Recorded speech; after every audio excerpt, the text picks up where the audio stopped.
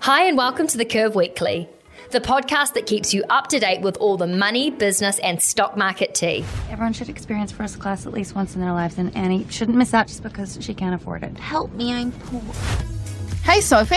Oh my God, Vic, you're back in New Zealand. I'm on the other side of the world. How buzzy is that? I know, it's fucking weird. How weird are planes? You know, you can just jump on and be on the other side of the world. So Vic had her leaving thing / birthday over here before she left. And then I kind of forgot you. I knew you were leaving, but because Saturday was a bit of a write-off, I sort of forgot that you were going first thing on Sunday. Yeah. And then when I went to message you and be like, oh my God, have a safe flight, you were already in the air. I was like, yeah.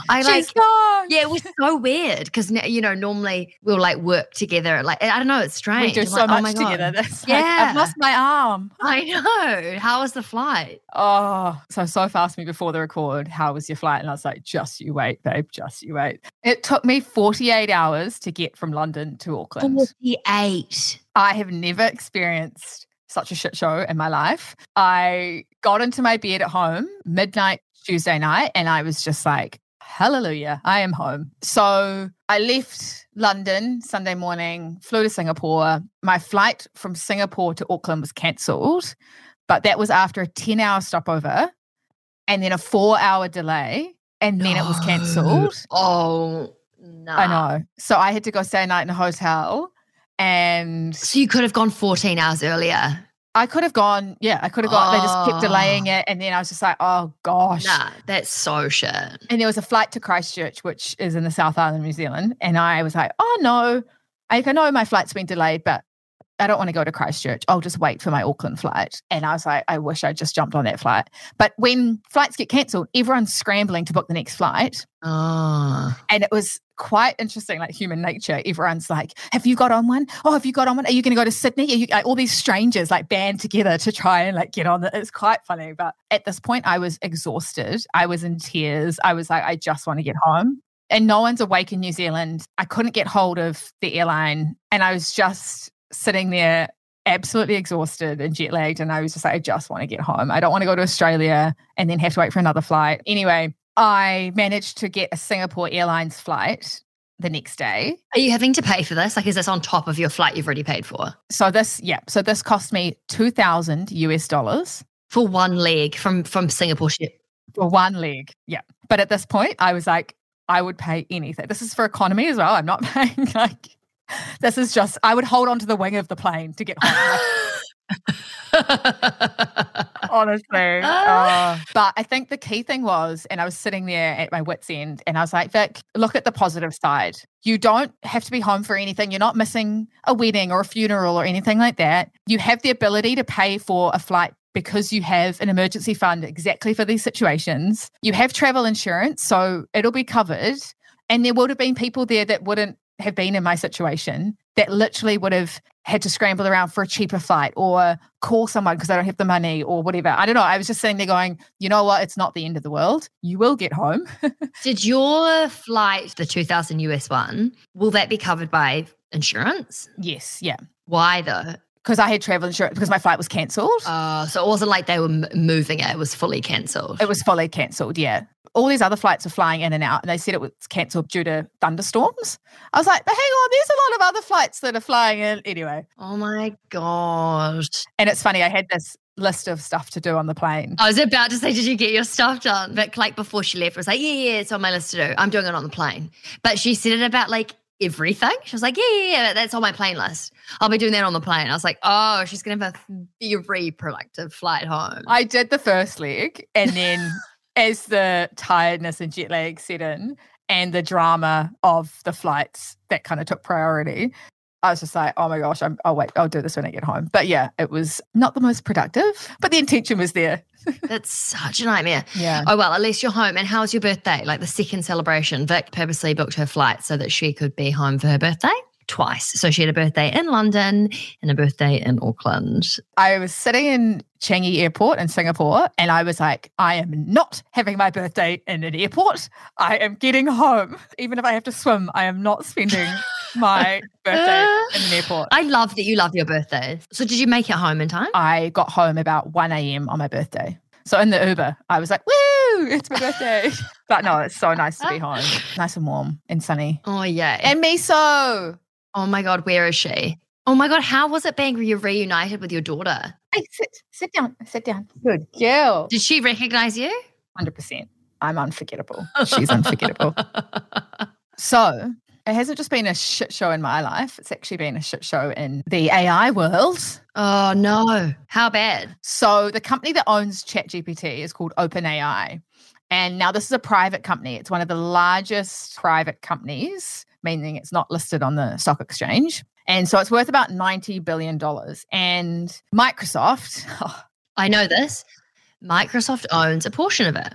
Yes. Well done. Yes. So Microsoft owns 49%, so just under half. And during the week, the board at OpenAI kicked out the CEO. So he was effectively fired. And this is what boards can do. A board is effectively a group of people that shareholders vote in to control the company. And their role is to govern the company, make sure that companies aren't taking too much risk. And one of their key roles is to hire and fire the CEO. And so this is what the board did. And it was a huge, huge shock because the main guy, the CEO of OpenAI, his name's Sam Altman, is almost like the AI king. Like OpenAI and ChatGPT is kind of the pinnacle of AI at the moment. It's a household name. They're really, I guess, commercialized AI in a sense for a lot of people. Why did they get rid of him? What did he do? So this was the thing. They haven't actually said. Oh my God, scandal. Yeah. So anyway, but it was a really shocking, I guess, kind of twist. And what happened was then the CEO of Microsoft was like, hey, come over here. We've got a job for you. And so they hired him. No way. To join Microsoft. And now this has given Microsoft this huge edge in its AI development and growth strategy. Has the share price just gone up? Yeah. So Microsoft's share price went up.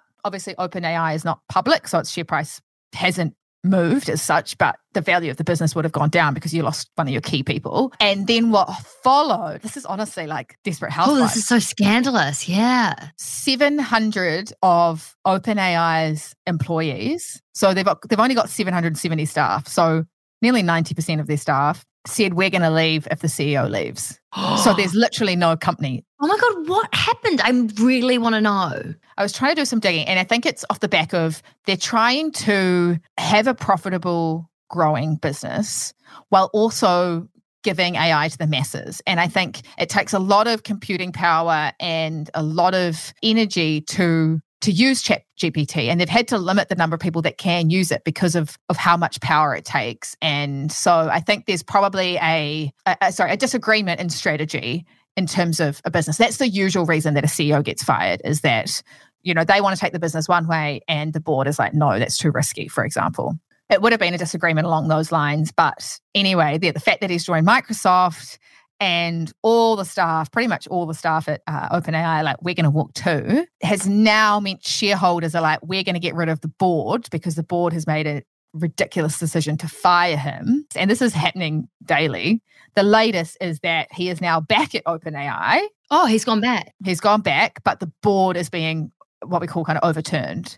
So the board is getting fired by shareholders. So there's been a huge turn of events. I cannot believe that. I would love to know what happened behind the scenes. I know. Oh my God, imagine your ego if you got kicked out. But usually it's those people like Elon Musk and Steve Jobs who have these audacious goals or there's this drive to create an amazing business, but not necessarily a profitable one. And that is what drives earnings per share and share price growth, which is what shareholders are concerned with. So there's always this kind of... It's like polarity between what people want in a way. Yeah. And don't get me wrong, there's some shareholders like, we don't care about making a profit, just grow the business. But at the end of the day, kind of what grows the share price is earnings growth. So if a company is making loss after loss after loss, eventually the board has to be like, hang on a second, the CEO is doing a shit job. See you later. We can get someone better. Wow. So sorry. So basically what's happened is they said to the CEO, you're out, you're done. Mm-hmm. And then all the employees were like, oh, if he's leaving, so are we. Which, by the way, side note, imagine how stoked you'd be if I know. Basically every single employee, like 700 people were like, nah, It's kind of cool. I love that story. Do you think they'll ever bring it, like release or talk about why they decided to do that? Like, could that be public knowledge if it's a private company? My understanding would be very similar to Steve Jobs and an Elon Musk situation, where OpenAI and AI in general is going to change the world. But most of the time, you can't change the world by operating a profitable company. Does that make sense? So I feel like the CEO at OpenAI would have been like, we need to just grow and grow and grow. And in order to change the world, we can't be focused on profits right now. And the board was probably like, you're taking too much risk, because their main thing is about risk. You're taking too much risk. You need to chill out effectively and make this business profitable if it's going to succeed. So, ooh, fascinating. 9 times out of 10, it is differences in the outlook of the business. Yeah, and what you're trying to achieve. Because of course, the person that's worried about the revenue and profits is probably looking at the numbers being like, shit, whereas he's like big picture, blue sky thinking. Totally. Yes. So very similar situation is NVIDIA. You know, that company that we spoke about a while ago, they make chips that are used in AI products. Mm-hmm. Yeah. So this stock was one of the best performing stocks in the S&P 500 this year. It's up 245%, which is massive. Anyway, they had their result and they just blew the lights out. There was expectations of revenue growth and they just blew them out of the park. Their revenue is up over 200% and they're projected to deliver even faster growth next year. Like, it's just insane what this company has produced. And it's riding that AI wave. And I think this kind of comes back to the initial story that we're talking about, meaning like you kind of have to run the whole AI boom. It is a boom. I guess there's just like a massive tidal wave at the moment of AI, and it's really an investing theme at the moment. But also be wary, because that does mean there is huge expectations for these companies to deliver. And NVIDIA's share price actually went down after this result, because even though it produced a really, really good result, it wasn't as much as people had expected. People get greedy. I guess like a good way to do it though, if you're not wanting to just pick what's going to be the biggest AI company, would be looking at ETFs, right? Definitely. Yeah. Because you never know. Well, it's not a space that I know well enough to be able to pick who's going to win and who's not. But I know with pretty good certainty that this is overall an investing trend that's going to probably be around for a while. So, and something I want to get exposure to. But like you said, I don't know necessarily which specific companies are going to do well. So yes, an ETF is a great idea. Sophie? Where can people look up ETFs if they're wanting to have a look for that? They can just Google. Go to ETF.com. Really original website. I know, I'm like, it sounds fake. No, and in there you can literally search artificial intelligence and it'll come up with all these artificial intelligence ETFs. You can search pets and it'll come up with all these pet ETFs. You can search women, you can search healthcare, you can search Australia, and it just comes up with a whole bunch of them. So if you do that and you find an ETF and you're like, oh, I don't really understand how to read it or like what the fees are or whatever, feel free to screenshot and send it to us on like Instagram or wherever, because you can Google it and then be overwhelmed when you see 500 of the same thing. So if you do feel like that, definitely get in touch. And there's usually like weird words in the title that kind of make you just a bit confused. I hate finance sometimes. I know. I was doing this panel the other week and they were like, what do you want to see happen in the finance world and with investing in the next 5 or 10 years? And I was like, less regulation, less confusing jargon, just need to democratize it more. Like, doesn't need to be so confusing. Open up the exclusive club to everyone. Like, honestly, everyone was like, yeah, power to the people. Vic, one of the things that I wanted to ask you about, you're going to be so proud of me, as if I've done my research. I saw a few things pop up about crypto. Oh. Has there been like things happening in that space that are Curve Weekly worthy? Yes, there has. Well done, Sophie. Well, since you're on the plane, I thought must keep tabs on things, Must read the news. Yes, so there's been a lot going on in the AI world. There's been a lot going on in the crypto world. So remember that back in 2021, Bitcoin got to like $64,000 for one coin. It's now at $37,000. So it's still a long way off that peak, but it's up 124% this year. But anyway, yes, you're right. So do you remember a while ago that Sam Bankman-Fried? Yes, because I was about to say this whole thing happening with OpenAI sounds kind of like that whole drama that happened in the crypto world. Yeah, so this was one of the biggest financial frauds in history. He is now facing up to 115 years in prison for his business FTX. For anyone that missed that, can you give like a quick top line? Yeah, so effectively he had the second biggest crypto exchange called FTX. And so this is like a stock exchange where you trade cryptocurrencies. And then effectively what he was doing, he was shuffling money into, I think it was like his girlfriend's company. Like there was a lot of moving money around, really dodgy stuff. Anyway, what happened was the largest crypto exchange, Binance, went to acquire FTX because I reckon he knew he was in trouble. So he was like, let's get acquired.